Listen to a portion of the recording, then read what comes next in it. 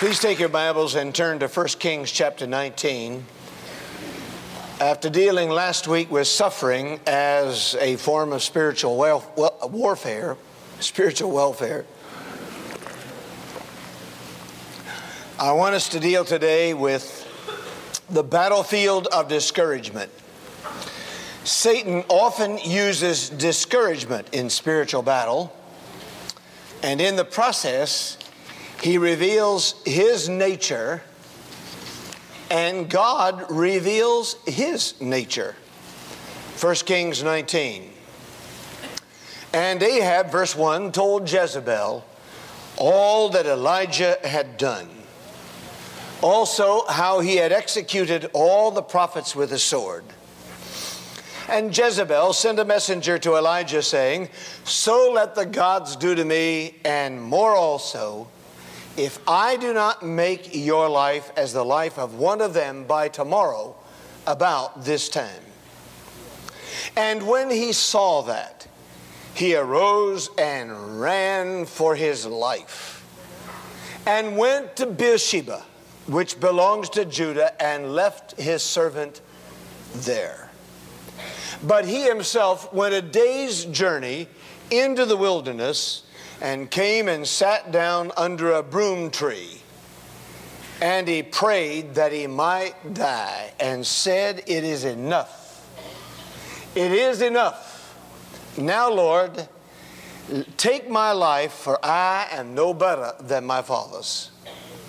Then as he lay and slept under a broom tree, suddenly an angel touched him and said to him, and for all of those of us who love food, isn't this a good message? "Arise and eat." Who said eating is not good for discouragement? This is biblical. Get yourself a pepperoni pizza and you'll feel better. Amen? Amen. "Arise and eat." And he looked, and there by his head was a cake baked on coals, and a jar of water. No pepperoni on the cake, however. So he ate and drank and lay down again. And the angel of the Lord came back and the second time and touched him and said, "Arise and eat, because the journey is too great for you."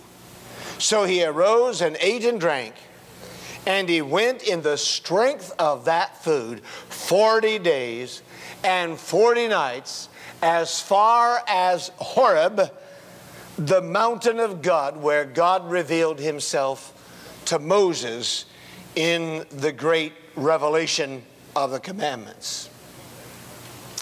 In 1994, Thurman Thomas sat on the Buffalo bench following his team's fourth straight Super Bowl loss.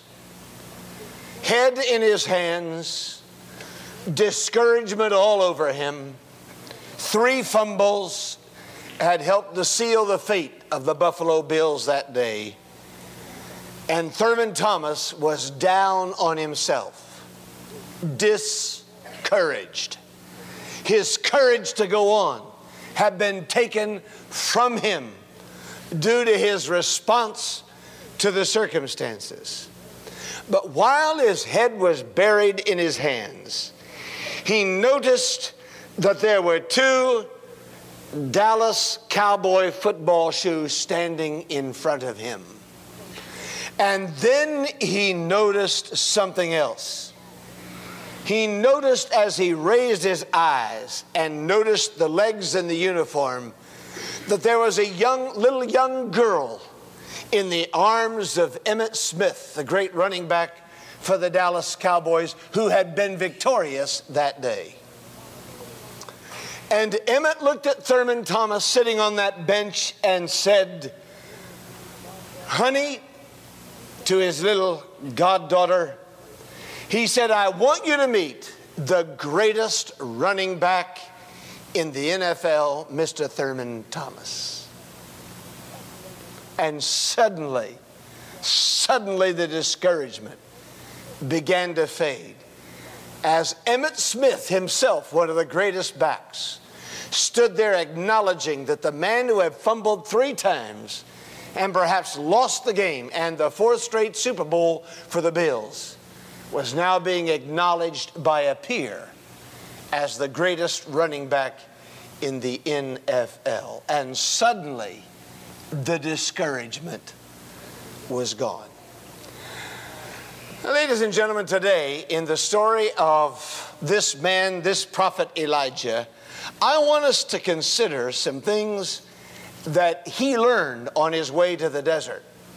Indeed, I want us to consider some things I've learned on my way to the desert. Have you ever been to the desert? How many of you have been to the desert? How many of you are in the desert this week? And here's Elijah's story. We know this is spiritual warfare because go back to chapter 18 and look at verse 24. Then you call on the name of your gods, Elijah said to the prophets of Baal, and I will call on the name of the Lord. Seldom in the history of the Bible has there been such direct confrontation between false gods and the God of Israel and Judah. And we know it's spiritual warfare because Elijah put the name and the honor and the power of God directly on the line. And he said in verse 24, and the God who answers by fire, he is God. This is spiritual warfare. I want you to know that one of the tools that Satan loves to use in the life of the believer is the tool of discouragement. He wants to discourage you. He is committed to discouraging you. And in the experiences of Elijah the prophet, he learns some lessons. For Satan reveals himself in circumstances. And on the way to the desert, notice the four things that Satan revealed about himself. And they're always true. When God unveils himself, it tells about his character. When Satan unveils himself, it speaks of his character. And in four ways, he reveals his character to Elijah. Satan does. Now, look at the first way. The first way he reveals is in verse 1. Satan reveals himself always through the distortion of truth. The distortion of truth. For Ahab told Jezebel all that Elijah had done and how he had executed all the prophets with the sword.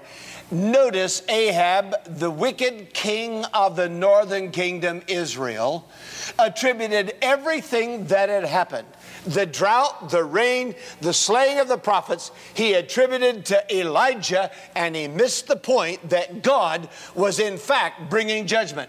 Satan always distorts truth. Whenever truth gets turned around, whenever truth seems real and reality seems false, you know that Satan is at work in that circumstance. Jesus said of Satan that he is a liar and the what, class? Do you remember what he said? He is the what of liars? He is the father of all liars. And God is never in the distortion of truth. Satan is always in the distortion of truth. And where you see truth distorted, whether it's a rumor, whether it's a false statement about somebody, whether it's slanderous gossip, Satan is always involved. That is a revelation of the enemy of God in distorting the truth about who you are, what you've done, who God is, what God has done. That is a revelation of Satan, the distortion of truth. He is a liar and the father of liars. Wherever truth is distorted, remember, God is never in that. That is always a revelation of the presence and the power and the work of Satan. Secondly, look at verse 2, the dissemination of fear. So Jezebel sent a messenger to Elijah saying, so let the gods do to me and more also, if I do not make your life as the life of one of them by tomorrow about this time. So Jezebel gives out a threat. Jezebel. I'll tell you what. Have you ever been married? No, I shouldn't ask that question.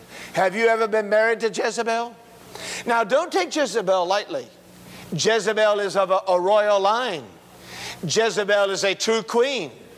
A lot of people in Israel were afraid of Jezebel. And if you had known Jezebel, you probably would have been afraid of Jezebel too. And she said, I'm going to get you, Elijah. As the gods do more to me, this and more also, if I don't have your life by tomorrow about this time. Now, the thing about Jezebel is that this is designed not just to get at Elijah. Her threat is designed to discredit Almighty God and everything that God had done through Elijah. Remember, spiritual warfare is Satan attacking God through you, through me. You see, if she had really wanted to kill Elijah, I wouldn't have announced to Elijah I was going to kill him. If you wanted to kill Elijah, would you have done that? She could have gone right for him. She could have surreptitiously had him dead by noon. You see, the whole thing was a plot planned in order to discredit Almighty God and show Elijah, who is right now seen as this man of great faith who called down fire from heaven, if she can just prove him to be false and discredit him and let fear overtake him. And that's exactly what happened. So the dissemination of fear is one of Satan's great tools. When you run from something and there's no reason to run. Fear, emotions are our responses to what we think is reality.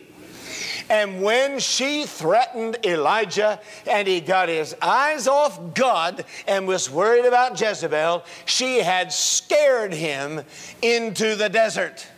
And what does Elijah do? He takes off running. Verse 3, when he saw that, when he heard what Jezebel said, he ran. Listen, if you're going to stand for God, there are times when Satan will distort the truth and disseminate fear. And God wants to know, are you going to stand? Are you going to stay right there? Are you going to stay right there? But Elijah ran. I know we find it hard to believe. How could a man of such intense faith now run? Of course, I'm scared to death of women too sometimes. Did you ever have the fury of a woman's wrath on you? I mean, you want to run to the desert also, amen? How many of you have run from a woman at some time or another? And by the way, if you've ever been connected with Jezebel, you probably ran from her sooner or later. Watch out for Jezebel. It was a bluff, of course, but she created a false reality. She said, I'm going to get you. Well, she could have gotten him. The point was she made him afraid. She discredited God. The man of faith is now a man of doubt. This great prophet is now a man of fear. This great man who stood against 400 prophets of Baal, 450 prophets of Baal, now runs under the threat of one woman with her face painted. Maybe it was the paint. Maybe it was war paint. I don't know. But now notice verse 3. The third way Satan reveals himself on the way to the desert is not only the distortion of truth, the dissemination of fear, but there's the distraction of issues. When he saw that, he arose and ran for his life. She had convinced him his life was the issue and not God's life, not God's honor, not God's majesty. She had convinced Elijah that his life was the issue. Don't run from the devil. You are not the issue. God is the issue. One thing I tell pastors when they're in distress in their churches, power struggles in churches love to make the preacher the issue, and the preacher is not the issue. The power groups are the issue. And the devil causes preachers to run from things in fear of Jezebel because the devil distracts from the issue. The average marriage breakup is broken up because somebody gets their eyes off what the real issue is. Did you know that? It's one of the devil's great tricks to make you feel like you alone are the issue. The alcoholic wants to make his wife the issue. The man who's the wife abuser wants to make his wife the issue. If you lived with a woman like this, you'd beat her too, he says. See, it always is that way. The man who's in financial trouble doesn't blame it on the fact that he's run up $10,000 on a credit card with a limit of 5 and 18% interest. See, the issue is his wife. She's spending. The devil loves to distract us from the issues. And that is one of the lessons that you learn on the way to the desert. Keep your mind focused on the issue. Keep your heart focused on the issue. If you are doing God's work in God's way, in God's will, for God's glory, you are not the issue. God is the issue. And Elijah runs all the way down. I have driven from Mount Carmel to Beersheba. It's a long drive. I've often thought, how in the world did Elijah run that far? Fear generates energy and burns fat. Did you know that? It was driving him on. I don't know how he ran all the way to Beersheba, left his servant there, and then went another day down into the wilderness.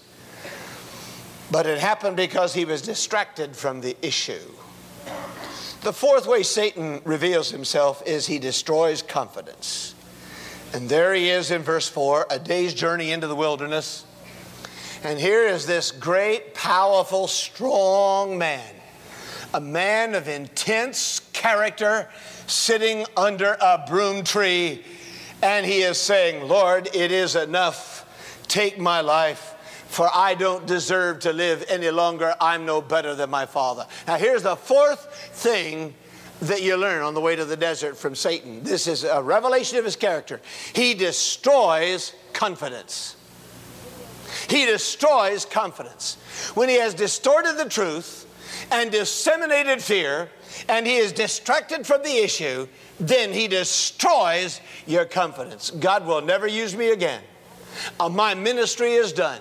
My life is over. I didn't make the cheerleading team. I'm never going out for it again. I didn't make the football team. I'm never going out for it again. I tried out for that solo in the choir and Larry didn't give it to me, and therefore I'm never singing again. I volunteered for a Sunday school class and they didn't use me because I didn't study my lesson, and I missed 7 straight weeks in a row and never told anybody to get a substitute, and I'm done. I'll never do it again. Whenever confidence is destroyed, that is always a revelation of the involvement of Satan in your life. God builds, Satan destroys. God edifies, Satan distracts. God multiplies, Satan subtracts. Life lived in the fullness of the Holy Spirit, Paul says in Ephesians 5:18, is always an ebullient life. He says in chapter 5, verse 18, do not be drunk with wine or drugs. The wine may make you feel up for a while, but ultimately it is only the Spirit that can keep you up. A drunken life is a debilitating life. Life lived in the Spirit is an invigorating life. I looked at some of you this morning, and you need a little shot of the Spirit. Somebody brought me an article and said that red wine is good for the heart. Said that's what I ought to be drinking, is red wine. Listen, everything about God, everything about the Spirit is encouraging. It's uplifting. It's edifying. It's building. Life in the Spirit is a happy life.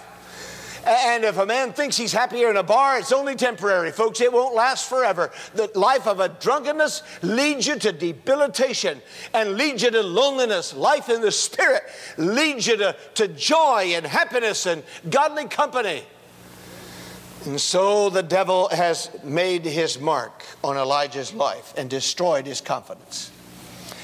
Now, as you examine this passage, you see that there are 3 things that Elijah suffers. He suffers, first, he suffers an exhaustion. He is absolutely exhausted. Now, usually in a period of discouragement, we go through this time. Exhaustion is a loss of strength. He simply did not have the strength to go on. But he also suffers from frustration. Discouragement is accompanied by frustration.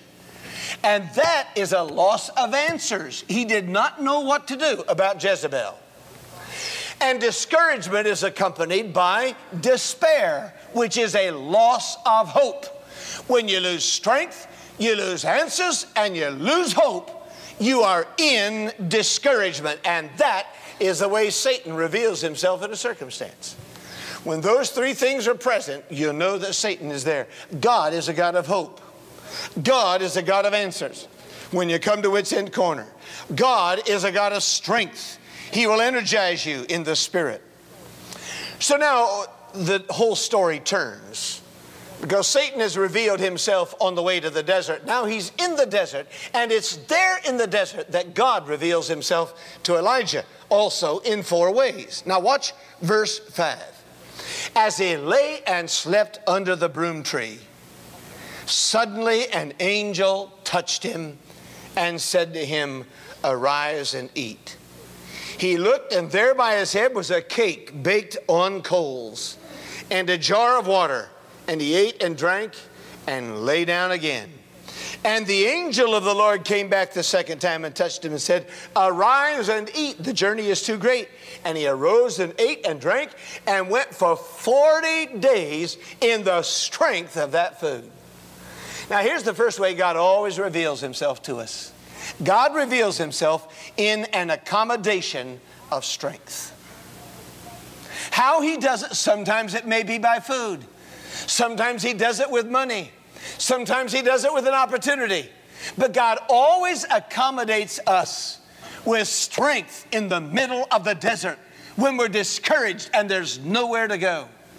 By the way, when God had called Elijah, the very first thing he did was to send him down by the brook Kerith. And there he fed Elijah by the what? Who remembers what it was? By the ravens. And he stayed by the brook, and God fed him. He should have known God will always meet his need. God sent an angel to touch him. And he said, "Arise, here's some water, here's some food." Listen, you can only go so far in your own strength. You can only go so far with your own provision. You can only go so far with what you have. And when you come to the end of yourself, that is when God reaches down and touches you. And God reveals himself always in an accommodation of strength. Whether you're dealing with grief, or whether you're dealing with pain, or whether you're dealing with misunderstanding. I love to eat. Don't you like to eat? We flew up to Iowa. Al Fauscher's father died last Sunday morning, and he's been up there all week in Iowa. And we flew up there on Friday morning. And Rick Reed and Larry White and Kent Oviatt and John Budd and I went up. And after we got up to about 24,000 feet, Rick breaks out this little Tupperware box. And inside that little Tupperware box, Suzanne had made some pumpkin rolls and bran rolls. Now, most bran rolls that I've eaten tasted like cardboard. Have you ever had a bran roll that you'd eaten and you said, "Yuck, if I got to live on these the rest of my life, I'm done. I'm under a broom tree. It's enough, Lord. You've taken away all my bran rolls, good bran." Well, I want to tell you, when I tasted that pumpkin roll, when I tasted those bran rolls, they were absolutely out of this world, weren't they, Larry? I mean, better than anything we could have bought anywhere along the line. Fantastic. Just what we needed at just the right time for a long flight way up in Iowa. Bran rolls and never tasted so good. Suzanne, I just want to send you a little signal. First, I want to say thanks, and then I say keep them coming. Amen? And the Bible says that the second time when the angel touched him, that he went in the strength of that food 40 days and 40 nights. Now, it's really curious to me. 40 is the number of temptation. How many days was it Jesus was tempted in the wilderness? Do you remember? And for 40 days, God had proved that he was totally adequate, totally sufficient. 40 days.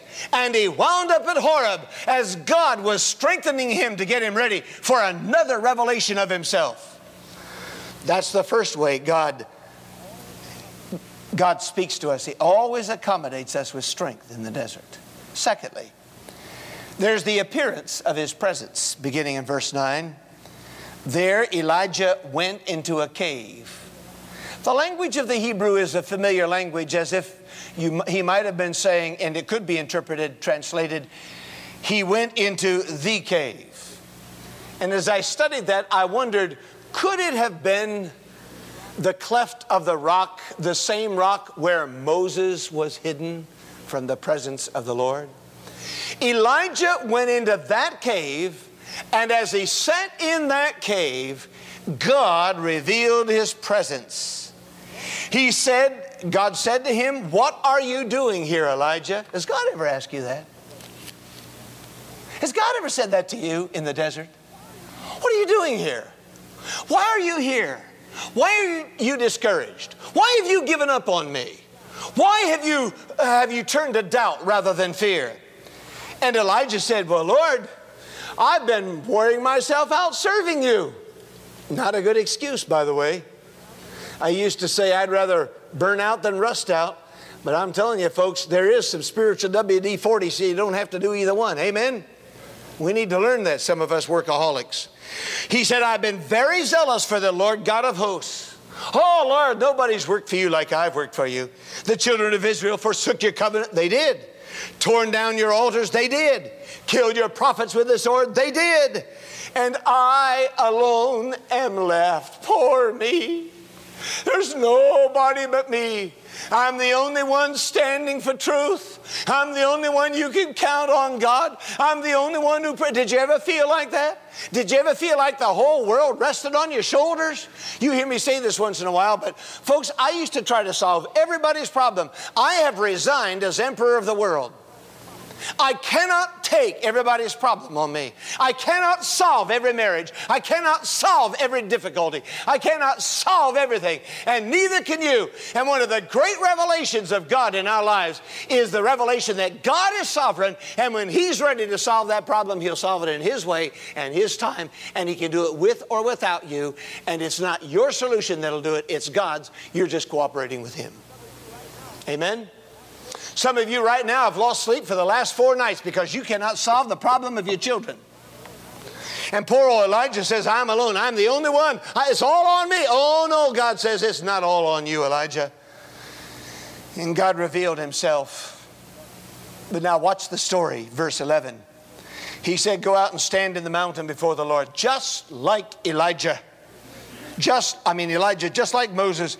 "And behold, the Lord passed by, and a great and strong wind tore into the mountains and broke the rocks in pieces before the Lord."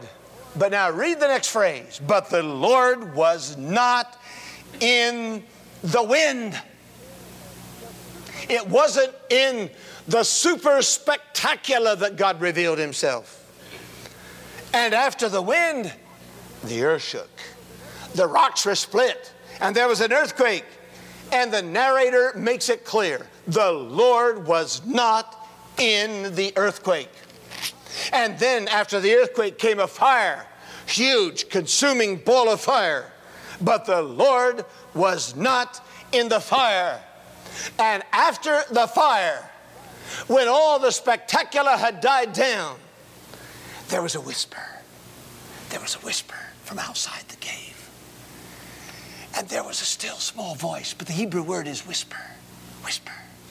God said, "Elijah, you didn't see me in the wind. You didn't see me in the earthquake. You didn't see me in the fire. Step out here just a moment." And verse 13 says, "So it was when Elijah heard the whisper that he wrapped his face in a mantle, as if he knew God was going to reveal now His holiness and His person and His character." Remember, when Moses had come from Horeb in the presence of God, the glory of God was shining off his face to such a degree that the people couldn't even stand in Moses' presence, and he had to veil his face. That's why I think this is the same cave. That's why I think Elijah said, "Uh-oh, God's about to do something." The Bible says he took his mantle and put it over his head because he realized he was standing in the presence of the sovereign, powerful God. And the scripture goes on to say that he stood in the entrance of the cave, and God asked him again, "What are you doing here?" God is helping him identify the reasons for his discouragement. But here's this marvelous appearance of the presence of God. The third way God reveals Himself is found beginning in verse 15. "And He said," the Lord said to him, "Go, Return on your way to the wilderness of Damascus, and when you arrive, anoint Hazael as king over Syria, anoint Jehu the son of Nimshi as king over Israel, and Elisha the son of Shaphat of Abel Meholah, and you shall anoint him as prophet in your place. And it shall be, whoever escapes the sword of Hazael, Jehu will kill. Whoever escapes the sword of Jehu, Elisha will kill. I'll take care of it. Now, here's the third way God always reveals himself in discouragement: an appointment for action. First, an accommodation of strength, an appearance of his presence, and an appointment for action. Here is a plan of action. Get up and take action. When you're discouraged, God says, do something. When you're discouraged, God says, take a step. Take action to reconcile. Take action to solve the problem. Use the energy of your discouragement or your fear to solve the problem. Don't just sit there and feel sorry for yourself, Elijah. Get up. God always has a plan of action. In Genesis chapter 4, when God had rejected the offering of the ground, the fruit of the ground of Cain, and Cain was discouraged, and the Bible says that his countenance was downfallen. God looked at him and said, sir, if you do well, you shall be accepted. Your countenance will be brightened and you'll be encouraged. Go back and do what you're supposed to do. God always has a plan of counsel, a plan of action for the discouraged. Take action. Get up and do something. And for Elijah, it was go back over the same route you came. Return on your way and anoint Hazael and anoint Jehu and anoint Elisha. Take some action. When I get discouraged, one of the greatest things I can do is go out and start doing something profitable. I always feel better. That's why I like to paint. Paint, you can see some results from what you're doing. There's some things you work forever and you never see any results. I love to paint. Paint anything, anybody. Because you can see some results right away. Amen? I love to paint. And sometimes spiritually, when I get discouraged, just do something. Go out and knock on doors. Go out and find a set of houses. Knock on the doors. Tell people about Jesus. It's amazing how soul winning treats your heart. It's amazing. They that sow in tears shall reap in what? You know, one thing that means is if you go witnessing when you're discouraged, you're going to come back rejoicing. Amen? That's one thing I believe it means. And you're discouraged in the Christian life, join the choir. You're discouraged in the Christian life, teach RAs. You got some room yet, Larry? You're discouraged in the Christian life, do something. Take God's action. And fourth, God reveals himself in verse 18 in the association of the godly. When you're discouraged and you want to be all alone and you want to be isolated, you don't want to talk to anybody, that's when you need the fellowship. Come to church. Get with the people of God. Get a body of people around you. Pray. Get your friends together. Have a pajama party. No, I mean, that's if you're young. Do something. Get your friends around you. God said to Elijah, I have reserved 7,000 in Israel. You are not by yourself. Get back and take the action I've appointed, and you'll see that there are 7,000 godly people standing with you, whose knees have not bowed to Baal, and every mouth that has not kissed him. The association of the godly invigorates us. It moves us on. It gets us out of that discouragement. It does something. It begins to change us. I thought of you this morning when I watched you come in. Some of you came in and you looked like the end of the world. I don't know whether you're sad because you couldn't go to Honolulu for the holidays, or I don't know, you're sad because you don't have a $2 million house down on the beach. Or I don't know what's wrong, but you came in looking horrible this morning. Just discouraged, like, oh my, I got a holiday tomorrow. Got to do something. And God says, get with the godly. I've got 7,000. Go associate with them. You're not by yourself. It's never good for man to be alone too long. All of us like to get alone for a while, but don't stay there long. That's when discouragement turns into depression. Get with the people of God. That's why God called us together. That's why God gave us to each other. Now, I want to make a main point here, though. Too many of us, like Elijah, have got the Big Bang Theory about God. And the Big Bang Theory of God has exploded right here. God does not always send fire from heaven. God does not always send an earthquake. God is not always in the fire. God is not always in the wind. Most of us want 11 miracles by 12 noon, or else God is dead. Most of us want something. God owes us something. Most of us want the big bang. Lord, give it to me. I've got a problem. I need $188,000. Good. And an anonymous check comes in the U.S. mail the next day. We want God to instantly solve all of our problems. That's the big bang theory of God. God, do it now and do it fast. And Lord, you owe it to me. And most of the time, God isn't in the wind. He can do that anytime He wants. But most of the time, God isn't in the earthquake. He can send that anytime He wants. And most of the time, God isn't in the fire. I've had a few occasions in my life where God did something so spectacular, it was such a big bang, it just blew me out of the water. And I said, thank you, Lord. Man, that's fantastic. But we humans have a tendency to make our experience the norm. And once God does something great for us, then we expect it the next time, and the next time, and the next time, and the next time.